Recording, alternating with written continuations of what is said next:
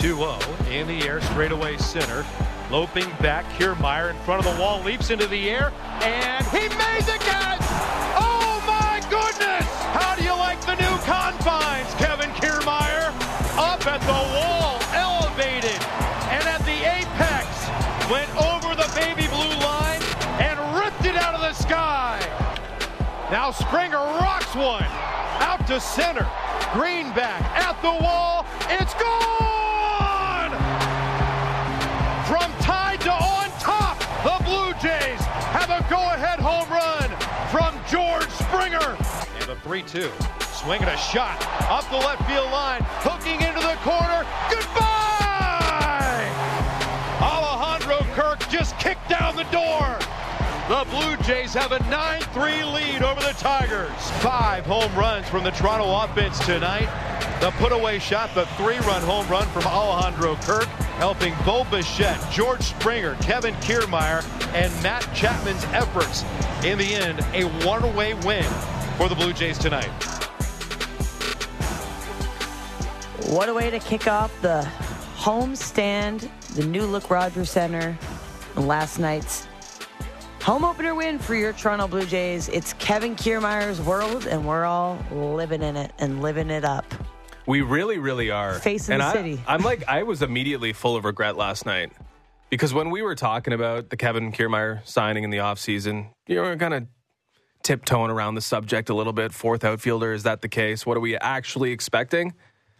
I feel like I was one of the few people that liked the signing, and I wish I was harder with my take, firmer with my stance on Kevin Kiermaier, because I want to feel that validation, but I can't because I wasn't like banging the drum on it. Well, it was all kind of about, like, will he be healthy too? It was like He's looking healthy. We were expecting something else, but yes, he looks healthy. He looks really comfortable in a dome scenario. I don't know if that's like the key. Is this a dome player? You go from Tropicana. Yeah, Tropa. No, that definitely doesn't work. Go from Tropicana to Rogers Center, and you're a difference maker out there. I cannot believe he pulled that one back because it did not look like he was going to. It looked like it was gone, and when he actually pulled it back and showed it, I was like, what? He caught that? Unbelievable grab. I don't know if we'll see a better one all year, but I feel like he's going to be making plays in center all season long, which is very exciting. Not only making plays, like that was maybe one of the best catches. I mean, we've had some great catches at the Rogers Center, but that one is up there. Maybe because it's home opener, maybe it's because it's debut for a guy that used to do that on the other side against the Toronto Blue Jays. He has certainly been the story in the last little while in terms of Toronto fans just falling in love with this guy. Maybe it's the villain comes back to be a part of the team. Villain is a bit of a stretch. I don't think I ever hated Kevin Kiermaier, but there's always moments where Kevin Kiermaier. Hey, tormented us. And he's on our side now. He was in the AL East for a long time. Yeah, I think he was trending towards villain category. Maybe you have to be a little bit better of a player overall to be like truly, truly a villain, or you have to be like Garrett Cole and step, beyond the Audi sign or whatever. But yeah, he was definitely a guy that was like part of the Rays' torment. Now that he's on our side, it feels a little sweeter. I gotta say, I've never seen a reaction to an athlete in Toronto like this. Like everyone is in love with this man. Everyone, yes, they are. Everyone thinks he's the most attractive person on the planet. Every single person. Be. He might be. Like, it doesn't matter, man or woman. Name 5 more attractive people than Kevin Kiermaier. What your interests are in, you love Kevin Kiermaier. You absolutely do. I've never seen the unanimous approval, the approval rating off the charts for this guy. You're part of it. And I'm glad. I'm leading the charge. And I'm glad that the play is backing up everything else because he's even got that little, like, twinkle in his eye. He's let's go, it's Toronto. Like an artificial we have a team twinkle here, that Toronto. I don't know how it actually twinkles. Like, how does somebody's eye twinkle? I don't know. Whoever started that in cartoons, brilliant, because it actually happens with people like Kevin Kiermaier. And every time he gets the chance to endear himself, whether it's catches, big home runs, or he's on the mic, he's just everything that he does. It's just like, I love this man, and I may or may not be a little jealous. Even Jamie Campbell is hilarious. Old dreamy eyes. Exactly. Everyone. Just we're all leaning into it, and I'm not mad about it. The whole obviously I was at the game last night. The applause for Kevin Kiermaier, it might be an additional 10% because of the lust and love for him. That lust is a good word. I was going to say, I was a little, I don't know if I could say the most sexualized athlete that's come to Toronto. Like everyone just like loves this guy and it's making people feel a certain way. But I think lust is the better word there. There's a lust for Kevin Kiermaier right now. And it's not just because he's a good looking man. That's right. He's certainly earned that. He seems like a guy that is embracing every moment to kind of like give to the city of Toronto as well, to say, I love this place. Let's bring a pennant here. This is my town. This is my love for this team has just grown substantially. He's in the dugout. You're watching, every clip, if you're a Sportsnet social team, you just keep the camera on Kevin Kiermaier because he's doing chin-ups, he's doing pull-ups, he's dancing, he's running onto the field during home runs. Like, oh, he's leaning into it and it's working. He loves the camera and the camera loves him. And if you're a social team, that's a good combination. Free tip. Just go film him. I think the best thing that we got from him after the game is just like, I love making plays. I love guys that love making plays. The fact that he wants to do that over and over again, that's like something that he's going to crave. And it's like, you get addicted to that. You get addicted to that feeling where you're making plays like that. And we talked about it yesterday with Caleb Joseph, that eraser that brought that wall down and what he can do out there. Immediately we see the dividends being paid off. And it's exciting. It seems like he's going to be a guy that we get excited about more, like not every game. It's not going to happen every game. He's not going to be hitting home runs every game. He's not going to be robbing home runs every game. He's not going to be +2 in the home run department every time out. But at least once a week, he's going to get this fan base fired up, which is awesome. So he absolutely robs Kerry Carpenter of a home run in the second inning. So starting the game off pretty strong after it looked at times that the Blue Jays were going to be behind, and they were, and they had to, string off like 9 straight runs. The center field wall was reduced by, I believe it was 2 feet, and made a big difference. He reaches over, grabs that ball.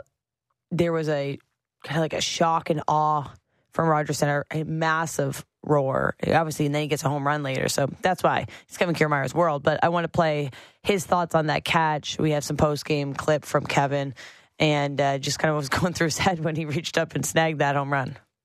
I keep saying, ever since I signed back in December, so many times the wall is brought up. Okay, they lowered it to 8 feet for you. What are you going to do? And I sit here and keep saying, all I want is opportunities. I want to make those plays, and baseball works in mysterious ways sometimes. And tonight, my second inning out there and make that catch, it was such a rush, such a thrill. It's one I'll go back and watch probably 10 times a night. And the Rogers Center reaction to it was amazing. I was on cloud 9 the whole night. It was so fun. There you go.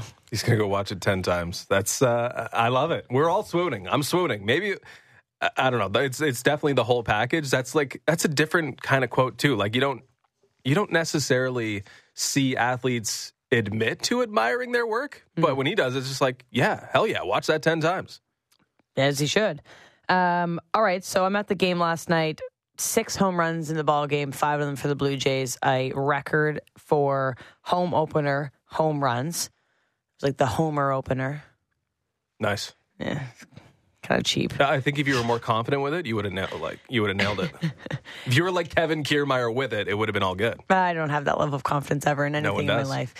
It will be a ballpark with a lot of home runs, and I think I was reading, I believe, Shai's post-game article.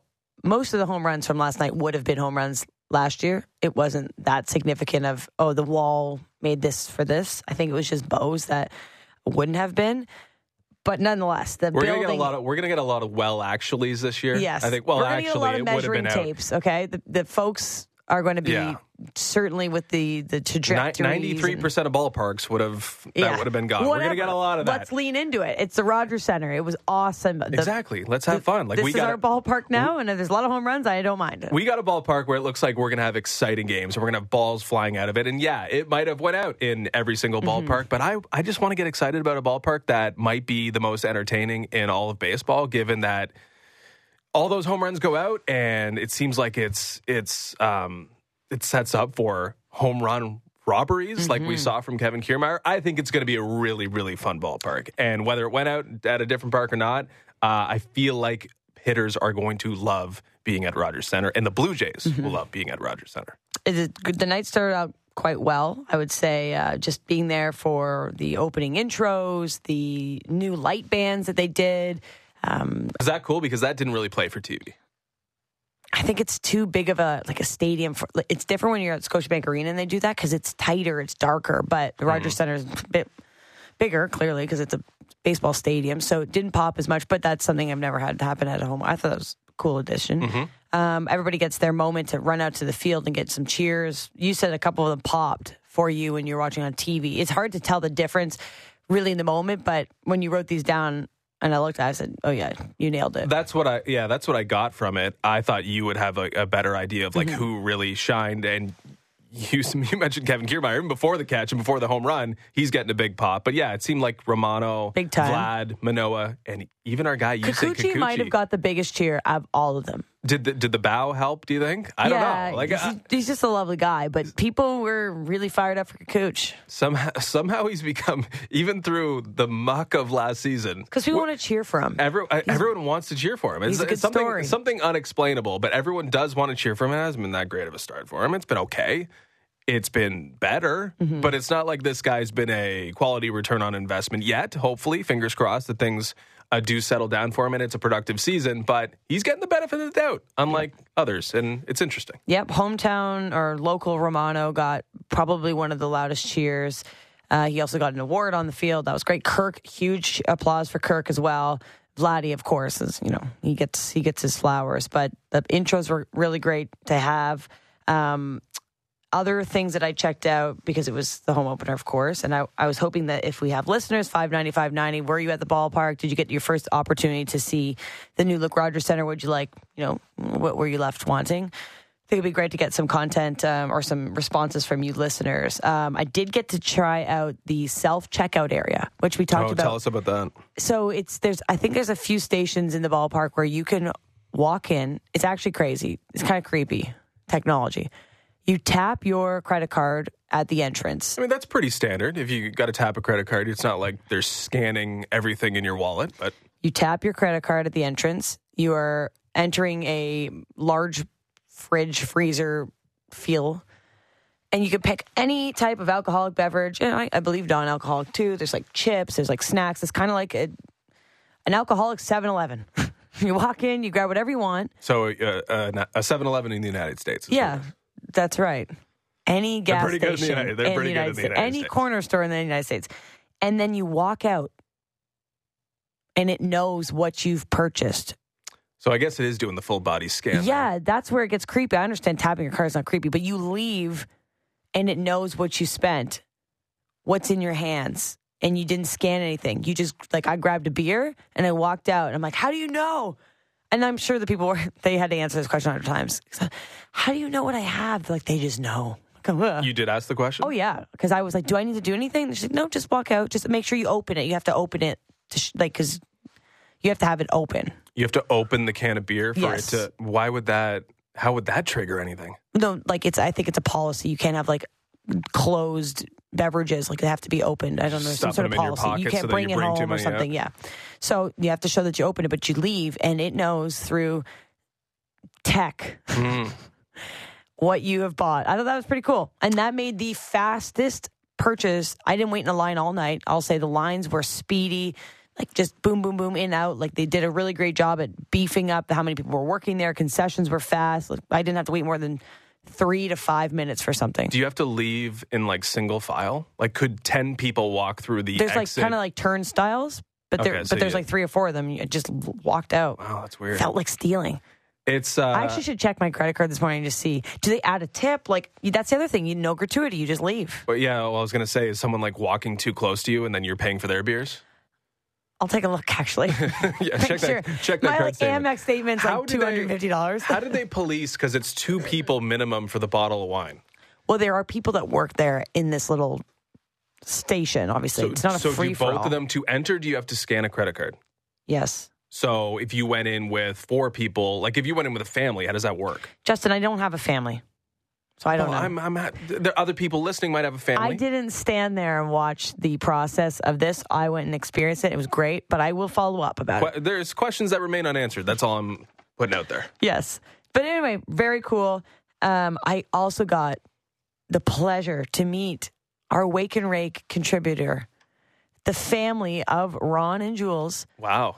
Who messaged me and said they were at the game, and we met up, and it was lovely to meet people in real life. They do exist, and they're a lovely family. I think they're the first family of the Fan Morning Show. They right? are. Like royalty. They are, and I got to meet them, and it was lovely. So shout out to them. And they go to event like they're into it. They were. They're definitely listening right now. I would assume that was awesome. I saw a photo. Very, very cool. Yeah. Glad that you could do that. We took a selfie for you because I thought you'd be jealous. I was jealous. Other than that, on-field stuff was great. How to play for broadcast, because obviously being there, it's crazy. It's great. Yeah, it looked like it was jammed in all the new areas, but it also looked like it was constrained and like not over the top and rowdy, and there weren't issues. Like it looked like it was playing out perfectly. And I guess what you're going to see on TV might be a little bit curated. Maybe there were some issues, but you saw people in the bleachers and they all looked like comfortable and seated I think they nicely. were wellish behaved. And Wellish. it just didn't seem like there was any issues, and people were hanging out and enjoying the open spaces, and there weren't like 10 people climbed on a couch because everyone was packed in there like sardines. It looked like it was perfect. It looked like it was a fun place to be all summer long. We got to get that roof open. Like the process of, there's like a little test run that has to be done. Like if we're doing anything more with the renovations, which we are next summer or next winter rather, can we get that roof to open a little bit more? I know that's like the main piece and maybe the hardest thing that you have to deal with, but that thing opening on command and being open when it should be open, which was yesterday, would really round off a perfect renovation process. We'll put it that way. Yeah, well, maybe they'll start to push forward the dates and the times and the temperatures that they're allocating for the dome. But I still think the vibes are pretty great. We got to see the crime dog out there for opening pitch, and he looks like he could play. He's what, almost, 30 years? I don't know what the math is. I don't know if I want to do the math. He's considerably older than me, and I look older than him. He looks amazing for his age. The guy is going to the Hall of Fame. He's 59 years old, and he looked like he threw a strike too. Wiping his feet off you're on not the messing thing. around when you're a former player. Like, if in a pinch, if there was an e-bug in Major League Baseball, I think I'd pretty cool if we got the crime dog out there. I'd feel comfortable with him. Great to see him get his moment. Obviously, there's 3 awards handed out pregame as well. You had the massive Canada flag. It was a great show, great theater. I thought everybody did a great job that works for the Blue Jays in the Rogers Center to get it all prepped up. And then the game starts, and Manoah let me ask you a question here. If Manoah started game 1 of the playoffs, opening night, in the home opener, and absolutely went out and, went 6 innings, 8 Ks, and won those starts, would you say that he's a big game player? I suppose. So that's a weird... But if he did... Big game player is weird for starting pitching. What? I think that's kind of like you're either the guy or you're not the guy. And I'm just saying, in the last 4 games that he's pitched for the Toronto Blue Jays, 3 of them have been in high stakes, high intensity moments. Yeah, I don't want to completely change my thought process on him based on these 4 starts that he's had. It's just a question. 3 of the last 4 have been quote unquote bigger than a normal one. Maybe the biggest ever. The biggest ever for him so far in his career. For him, I suppose. Those times he was at Yankee Stadium and starting his career, maybe bigger. Game 1 of the playoffs. Maybe bigger for him than, the home opener 11 games into a season this year. No, definitely not. But there's something to it. I don't know. I don't know if it's the stage. I don't know if it's just something that he's hit mechanically. I don't know if it was maybe, end of the line last year and maybe not starting this year as fresh as he could possibly be. For these things, I tend to, because the only thing I can really liken a pitcher's mechanics to, from my own experience, would be a golf swing, where you're thinking about something and then all of a sudden the other thing goes out the window. Like you're thinking about your grip or you're thinking about your hands or your takeaway, and all of a sudden your head's popping up, and anything that you did to try and fix an issue that you're conscious of, you're introducing something else. And I feel like that's what pitchers are constantly dealing with, because it's this repetitive motion where you're just doing it over and over and over again. And it has to be precise and it has to be all encompassing, or it's not going to work. So I feel like he's missing something. I don't know when he lost that. I think for sure the Seattle start in the wild card game was like a nerve thing, too charged up. I get all that. I don't know if that was the issue last night. I don't know if it was as big of a deal as maybe like, fans that get to go to a game for the first time in a long time would actually feel, because he's already had a couple starts this season. But yeah, if it is just a big game thing, I'll be encouraged though, because I'm frankly a little bit more worried about what the rest of the season will look like for a guy who's clearly trying to work out something from a mechanical standpoint. If it's just big games and that is a big game and everything will be cool next time around, great. And we'll deal with the big game thing a little bit later on. Mental coach, we'll figure all that stuff out. But if he's dealing with something and he can't find it and he can't be as good as last year, then the pitching that we worry about constantly, 60%, looking a little sketchy. If that 60% is not 40% and instead 80%, then frankly I'm concerned, because Kevin Gausman's the only pitcher in the starting rotation right now who you have been able to rely on. And I was simply just presenting. Well, give us your opinion, because a line of thought. I don't want to pour cold water on it and move on. I don't think it's nothing. This is an issue? I don't think it's nothing. I certainly think this guy knows how big these moments are. He talks about it. He creates social media content like no one else about how ready he is for these big games, and he hasn't been. And I just think it's something interesting. And if that's just shying away from the moment or it being too big or getting in your head, yeah, that's fixable. But mechanically, there's been some issues with Alek Manoah, as you mentioned. His command's not there. His velocity is down. Those are the things that you look at on a score sheet or on a stat line, and you think, okay, that could be tweaked. But 3 big moments and 3 disappointing-esque performances it's just something. I think maybe the velocity is the most important thing when trying to psychoanalyze. Because if it was up, maybe he's charged up. Maybe he's just, this moment is just getting, it's getting the best of him because he just wants to be so good. But because it was down, I feel like I'm thinking about what I'm doing, not thinking about what's around me, right? I think they're tied together. That would be my justification. You're thinking about what you're doing and thinking about the moment. You're not playing in Oakland on a Thursday at 4 p.m. This is the home opener. You are chosen to be this guy. There was a whole push around, is it going to be him or Gausman? You were the opening day starter. You were chosen to be this guy. There was a lot of intensity and moment about that. And then you started game 1 of the playoffs. So I'm just saying. And I don't think there's like an imposter syndrome going on here, but you could also look at Kevin Gausman and be like, that guy's pretty good. And he's a pro. And if we're doing this like internal competition, I'm having trouble. I'm having trouble keeping up with this guy because he is that lights out. And there are probably some attributes of Kevin Gausman's athletic repertoire that he's jealous of. The fact that Gausman always seems to be on, always seems to have his stuff and doesn't worry or have to worry about the mechanical stuff that I'm currently dealing with, I being Alek Manoah. I will just say, a lot of this can be charged with Alek Manoah is young in his career. These are big learning moments. These are moments where you kind of have to get the mental fortitude to bounce back and have that opportunity again. I'm glad that he's getting these starts. I think he's earned them with his performance last year, but how many times you get these opportunities and not deliver is just a thing that I think about. Maybe it's the athlete perspective of what goes into a start like this and how you maybe self-talk. This level of concern is low. I just thought it would be an interesting way to present the last 4 starts of Alek Manoah's Blue Jays career compared to Kevin Gausman, who is a vet and who has been in these big moments. So maybe this is all Alek Manoah learning how to perform in those big moments. He didn't do it last night. I'm not worried about him being, Chris Bassett of the first game or Jose Barrios, who obviously my concern index is way higher for. But good thing the Blue Jays offense was able to deliver, score 9 unanswered runs, to have this 9-3 victory.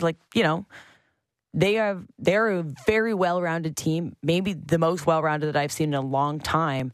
And if their starting pitching is great, this team seems like pretty damn good. And they haven't had that consistently to start the season, and they're still with a pretty good record. And what are they, 7-4 now? And that hasn't even been 2 full rips of the rotation that have felt super positive, right? So I think there's a lot to glean from a team being able to have comeback wins early on in the season, led by great offense and great defense. And maybe starting pitching needs to then take the next step up. Yeah, definitely. It definitely does. The Blue Jays have won all 3 of Alek Manoah's starts. I doubt I guess he might have recorded a win against the Kansas City Royals, but it hasn't been because of him, for sure. I wonder if these things are connected. He's still thinking about Seattle. He's still thinking about St. Louis. Then he's still thinking about how it wasn't necessarily sharp against Kansas City. I do think these things can build up in your mind when things aren't going right. And that can also contribute to, hey, there's a big stage and I don't have it, and am I going to have it, and I'm worried about having it. I think all these things definitely apply, and the thing that might settle down everything is if you can just have a noiseless,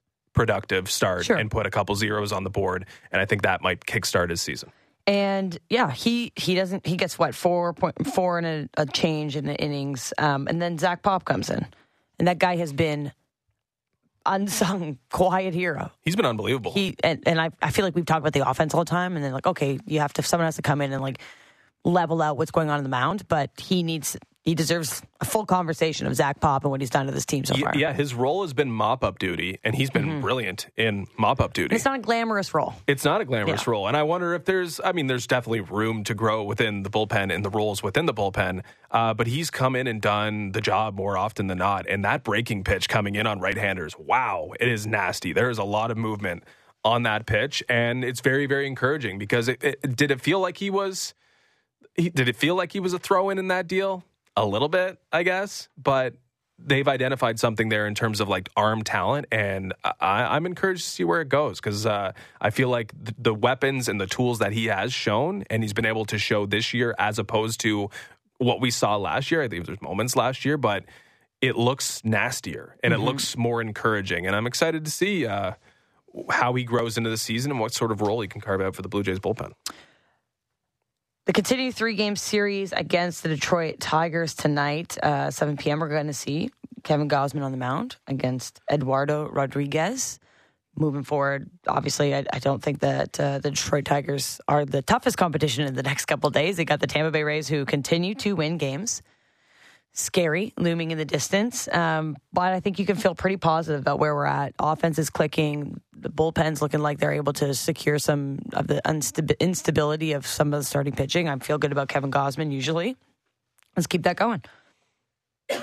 I will say, though, the insecurities about the pitching and maybe the lack thereof pitching, not going away for me. Especially when the things you're most encouraged or most excited with or most believe are set in stone, like Alek Manoah, battling and at least getting it done, when more and more issues are popping up, with the exception of Zach Pop, I don't think I'll ever feel as comfortable, right? Again, it's early. It's very early, and things are going to go up and down and in different directions. But my concerns preseason about there being enough pitching, nothing that we've seen has quelled those concerns. It is early, but baby steps towards Justin's level of confidence, just moving up and up, led by some very fun home run baseball. Let's move to Leafs because doubleheader last night with Toronto Sports. That was a feisty game, and I wondered pregame as well as we talked about it, who was going to be in the lineup, who was going to be in the net, and what level of competition these two teams would have, considering they're going to start their first round of playoffs in less than a week. Injuries are obviously a question. You don't want to be going in there and not having someone available next week, but they brought a level of intensity that actually really surprised me in last night's game. Yeah, I think who brought the level of intensity? Both teams, but I think it was kind of led by Tampa. It definitely was led by Tampa. In my eyes, Tampa wanted that game to be very meaningful, and I think Toronto was not really in a position to make it meaningful at all. There's a lot of pregame drama, of course, with double ATOs and who's going to make the start and whether or not we're betting 6.5 goal alternate spreads for the Tampa Bay Lightning because a guy from the University of Western Ontario is going to be in net for the Maple Leafs. And yeah, that's my squad, but I don't know if the talent will translate. Anyway, there was a lot of pregame drama. Eventually, Joe Wall goes in. Joe Wall plays brilliantly.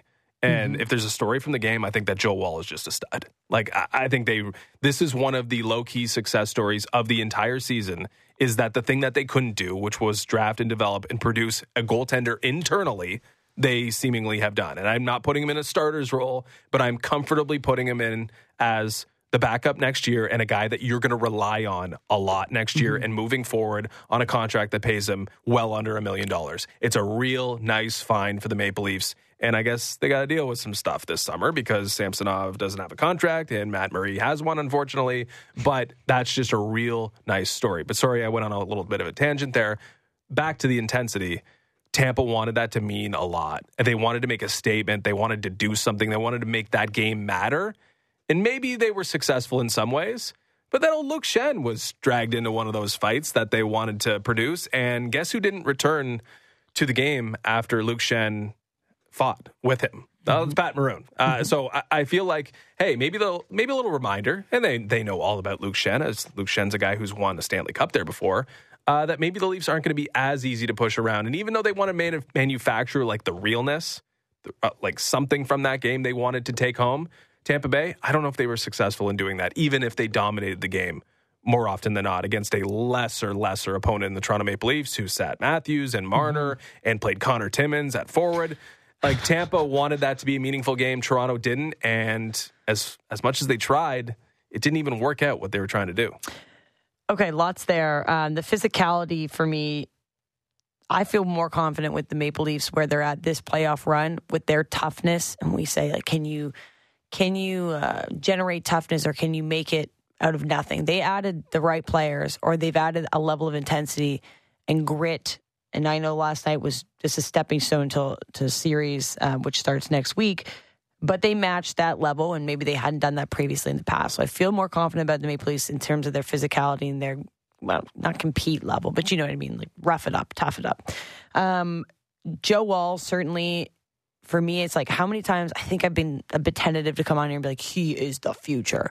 I don't know how many more games he can play before it's a fact that Matt Murray is no longer on this team and Joe Wall is your backup. Like, I think that was it last night. We're just waiting for the trade, whatever needs to be done. They got to figure it out because he's the guy. Let's solidify that now. Figure it out in the offseason, but I want Joe Wall to be a part of the Maple Leafs next season. Too valuable of an asset for what he's paid, what he can provide, and what you need from a continuing team-building perspective. Like, there's no question about it. He's got to be in that position. And if it came down to Ilya Samsonov, let's say he has 2 bad games in playoffs, I would put Wall in before I put Matt Murray. Well, clearly Matt Murray hasn't even played in the last 2 weeks, but all things considered, I'd be more comfortable with Joseph Wall than Matt Murray. I didn't think I'd say that, but I'm on board, rather. All right, so another back-to-back games. This is the other thing. 2 games in a row where the goaltenders were the story. Ilya Samsonov had his best game of the season on Monday night. And Joe Wall had maybe his best game of the season last night. So if you're looking for ways to ramp yourself up for the playoffs, your goaltenders being dialed is certainly a massive storyline. Speaking of ramped up for the playoffs, little concerned about the officiating last night. Remember, it was a lot. I started a rewatch of Tampa Toronto last year. Because I don't know you're if sicko. I'm a sicko, but I don't know if I'm going to get through it. I watched game 1 yesterday. Didn't watch a game yesterday. I watched game 1 the day before yesterday. And you'll be reminded quickly that it was a penalty fest. It was a power play fest. It was everything ticky-tack, little pushes, little cross-checks, everything being called. And it did cool off over the course of the series. But that's what we saw again last night. 8 penalties for Toronto? 8 power plays for the Tampa Bay Lightning? 8, though. 6 for the Maple Leafs? 14 power plays in a game? A lot of coincidentals, too. That is... If it was precedent-setting in any way, I hope it wasn't with the officiating. And I don't know if the book's out on Tampa and Toronto. We had Sheldon Keefe, promising violence at the start of last year. Forgot about that, We have, Michael Bunting, who already seems to never get the benefit of the doubt, and we saw again last night from officials. Do they have their own bias towards these two teams in this rivalry? But who does that play better they are going to step the Leafs or the Lightning? I don't okay, we can go back to game 1 of the rewatch. The Maple Leafs penalty killing in that game was absolutely electric. Unbelievable. Mm-hmm. They were so good. They captured a lot of the momentum in the game because they killed off a 5-minute major that Kyle Clifford took with a cheap shot on Ross Colton. They might have a bit of an advantage there. The special teams advantage, which is crazy to say, between the Lightning and Leafs might lie in favor of Toronto. But you're playing with fire if you do that too long, because I think this team is better than the Lightning at 5-on-5. And if it becomes something else, something that distracts from the normal run of play, the 5-on-5 portion of the game, which should dominate any game, then maybe you get more variance. And I think the last thing the Leafs need in a playoff series with Tampa is high variance, because I do think they are better right now. It didn't show last night, but I think they're the better team right now. And silliness can only help Tampa. I 100% feel like the Leafs are the better team, right? Not even right now, but season wide. But right now, Tampa's lost 4 in a row. They're 3-7 in their last 10. Like, they're not coasting into the playoffs with a lot of good vibes. They're not coasting. They are. They're like Alec Manoah trying to find something on the mound. And that's why they played the style of hockey that they did last night. It didn't work out for them as they lost. But you're right. If the Leafs get pulled into that type of style that benefits Tampa, we've seen it before. It's not a recipe for success. But the Maple Leafs still killed off 8 penalties without Mitch Marner. That's a big positive. He's obviously their best PKer, right? Yeah. Oh, yeah. And so I think there's a small positive in that. But yeah, the Maple Leafs didn't need anything from that game, but they needed, I don't think it was a litmus test, but it was a good size up of physicality. Yeah, we can hang with these guys. If this is the way the reffing goes, won't love it, but at the same time, you just got to accept that the refs kind of can set what their precedent is, and if that's the way a whole series goes, it'll suck for us as fans to watch penalty after penalty after penalty, not just see free-flow hockey, but I think the Leafs are in a much better spot than they were last year in terms of being able to match up against a Tampa team, and now a lot of that also goes to Tampa not being, as scary as an opponent as maybe I felt last year. Speaking of a better spot, I have a trivia question for you. Oh boy, I don't like that. Who did John Tavares start the playoffs with as line mates last year? Game 1. Wasn't it Willie? No. Oh. They eventually reunited, and it did not go particularly well, although John Tavares did come on late in the series. I don't remember. Andre Kasha. Oh my God. And Ilya Mikheyev. This year, we expected to be Ryan O'Reilly and William Nylander. That's a lot better. There are a lot of differences between this team. If you look at their lineup, you could make the argument that they've improved at every single level, which I think has to be considered if you're looking at the rematch of this series. It was one goal. I think one goal separated them in the series last year. It was obviously very tight going 7 games, but the Lightning are, if not diminished, maybe slightly diminished, but diminished in some way with Palat and McDonough gone. And the Maple Leafs, if you look at their roster, it is almost shocking how much better it is now than it was last year. Ryan O'Reilly is certainly leading that level of confidence for me as well. He looked awesome last night. Thought he was the best player for the Leafs. Yeah, since returning from injury, it's been a gradual but important step forward each game for him. He looked great. He looks tough to play against. He's dominant. He's physical, but he's also contributing. Stole a goal from Matthew Nyes. Yeah, I was a little bitter as a Matthews or a Matthew. I'll keep doing that. Matthews and Matthew Nyes is going to be tough for me. I might need him to be the 13th forward just so I don't make that error over and over again. But I bet him anytime goal, and it just sat there. And I'm like, Ryan, you got to give that a second. It's a young guy looking for his first goal. I think that he didn't know that was Matthew Nyes. I think it was, I think in he the knew it was moment, Matthew you're Nyes. not going to think, oh, I should wait for this puck to cross the line. I'm saying it in jest, but also I don't think it was going across the line. He had to hammer it in because it looked like it was going to stop dead. I will say on Matthew Nyes, better performance. Mm-hmm. If there was anything that was different or something new that we saw, the puck does jump off his stick. That was a good shot. That thing came with a little velocity at Andre Vasilevsky. Yeah. Definitely beat him, and the quality of the shot produced a goal. We'll say that. So I think Matthew Nyes definitely took a jump, took a little bit of a leap. I'm not putting him in the lineup yet, but he was a lot better in his second NHL start compared to his first. Yeah, and all credit to him. We talked about this yesterday when we evaluated his first NHL appearance. He had a lot of things going against him to start that game on Monday against Florida Panthers, and 24 hours removed, level of confidence and comfortability in him, I'm sure himself, was significant enough that he's got one more opportunity on Thursday. I'm not saying I'm changing my tune, but I'm saying I'm seeing a lot more out of Matthew Nyes that makes me feel comfortable that he might get an opportunity sometime in the first round if needed. The Maple Leafs can lean on him, and he's got maybe 3 games under his belt by then and feels a lot confident. He made a big step from game 1 to game 2. And if you're rushing to add experience under your belt, well, some team-specific experience against a team like Tampa Bay, maybe that's a good thing. Maybe that's worth more than playing, say, Ottawa. You've seen that Tampa Bay team before. You know what it feels like. Maybe it makes it easier to jump in if he's indeed called upon. So Leafs are back in action for their final regular season game at MSG. That's tomorrow night against the Rangers. Yesterday, there was a couple playoff clinching scenarios that happened. And some teams are on the outside looking in after yesterday's games, but both these teams, they're sizing each other up. They're ready to start next week's series. I'm hearing it might start Tuesday, but we'll see. Insider? No, I listened to Kipper and Bourne, and Kipper said that. So, okay. Kipper's the insider. I guess you could. I guess I forced the attribution out of you, but I'm surprised. I thought they'd start Monday. If it gives us an extra day to tee it up, that's probably a good thing. Don't quote me on it. Quote him on it. Yeah, we'll blame Kipper. Always blame Kipper. All right, and to round up our Toronto sports discussion this morning, before we chat with Jeff Merrick, and we got some great guests coming up as well.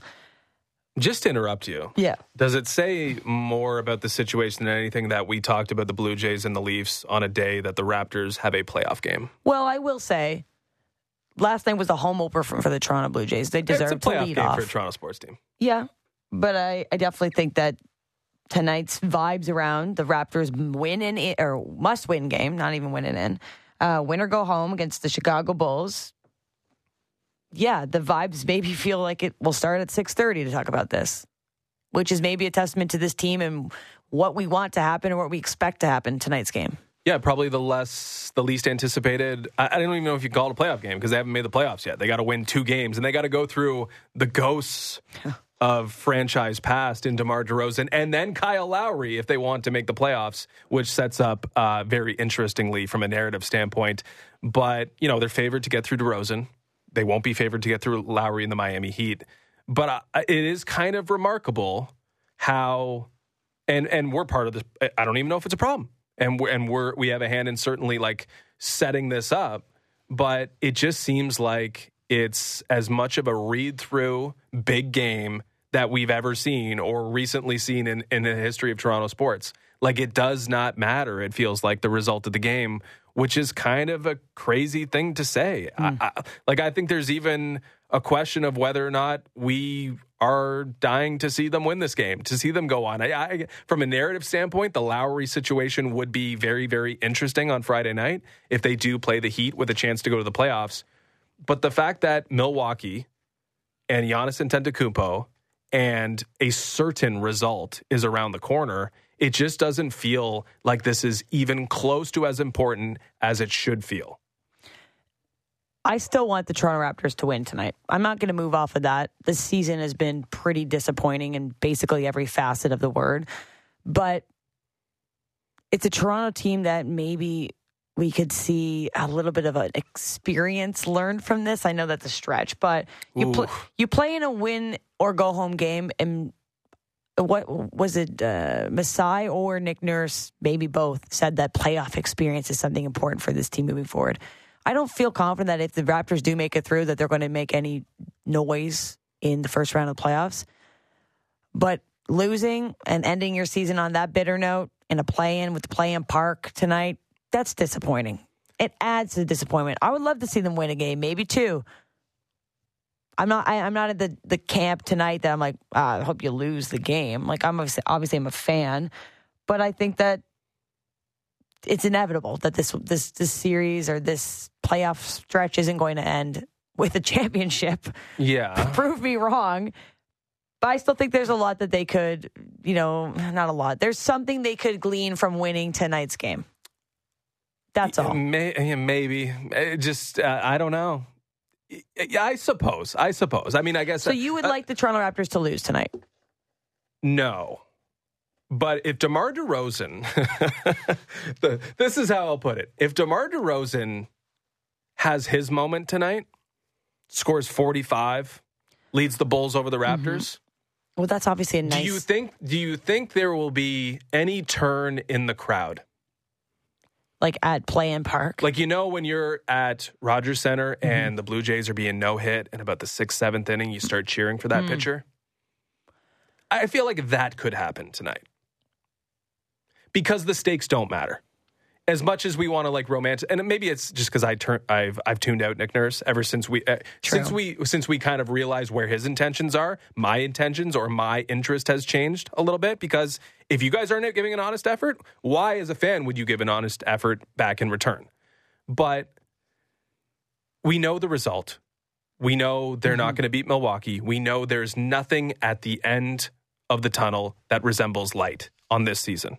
Yeah, you could take something from beating DeMar in Chicago and then Kyle in Miami, and maybe you can twist it and tell yourself that this was at least a productive season.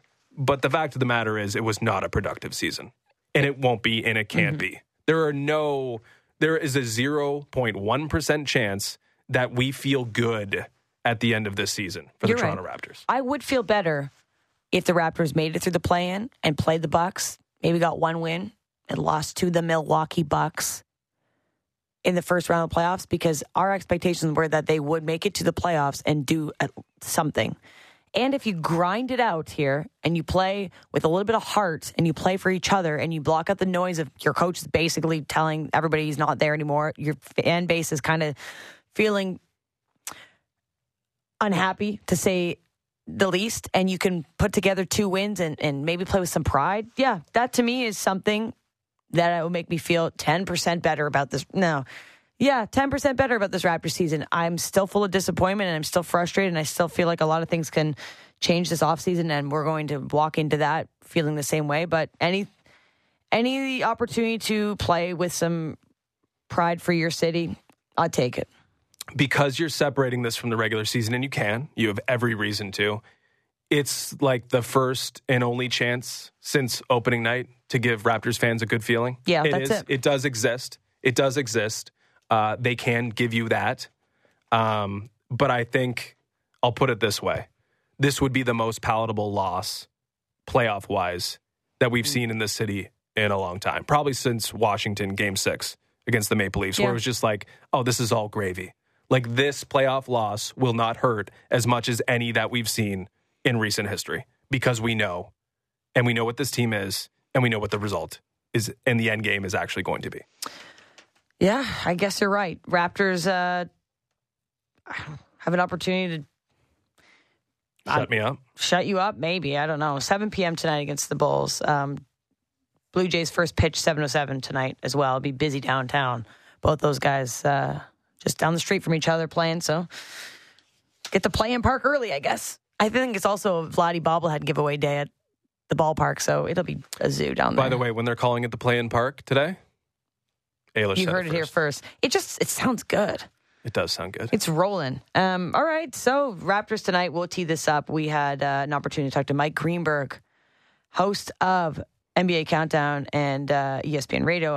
Everybody knows who that guy is. He's an absolute gem. We chatted with him yesterday, and he's got a new book, which is pretty cool, that you can't buy anywhere because it's sold out, but you can put your notifications on because it's pretty awesome. Yeah, set a reminder for next month when the printer gets back up and running. We'll talk to him at 7:30. We have Jeff Merrick every Wednesday morning at 7. And then, of course, we'll tee that up in the Wake and Rake as well. Send in your picks at 590. We'll take a break. We got the A-list on the other side, and maybe a team has found a way to work around shorter baseball games, but with fans wanting to drink more alcohol.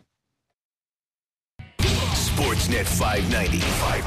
The Fan. Now it's time for the A-list. Bing bong. Bing bong. Bing bong. What's up, baby? All right, last night wasn't the fastest game that I've been to, or that the Blue Jays have had this season, but it was one of the fastest that I've been to, of course, even with the pregame ceremonies. I was still walking home at an earlier time than usual because of the pitch clock. Maybe didn't feel the effects of it as much, though. But not to the extent Manoah may have. No. But the pitch clock has certainly changed the way that fans are consuming at the ballpark because it's a rapid one. We saw a game under 2 hours already. So think about it. How many times are you getting up and down for a frosty beverage? Some teams have already changed their rules to allow for alcohol sales to now extend into the 8th inning. So it's always been traditional about end of the 7th, no more alcohol sales because they got to start wrapping it up and saying, hey, like, dial it in, people. We got to go. You You can't be just sitting around drinking for the rest of the game. But they're going to allow the Diamondbacks so far, the Rangers, the Twins, and the Brewers have all decided that they're now going to allow sales through the 8th inning. So more time for fans to get a cold beer, which I think is a smart move because you're going to lose out on a lot of money as well if you're thinking concession-wise. Like, the games are quick, so if you allow for one more inning of purchasing, you might make up a little bit of money at least. Not that that should be the main focus, but fans, they're quick games. Yeah, I didn't really think about that. Because all those bars, like, what's the vibe at the Catch if the bartenders are just turning everyone away? I don't know.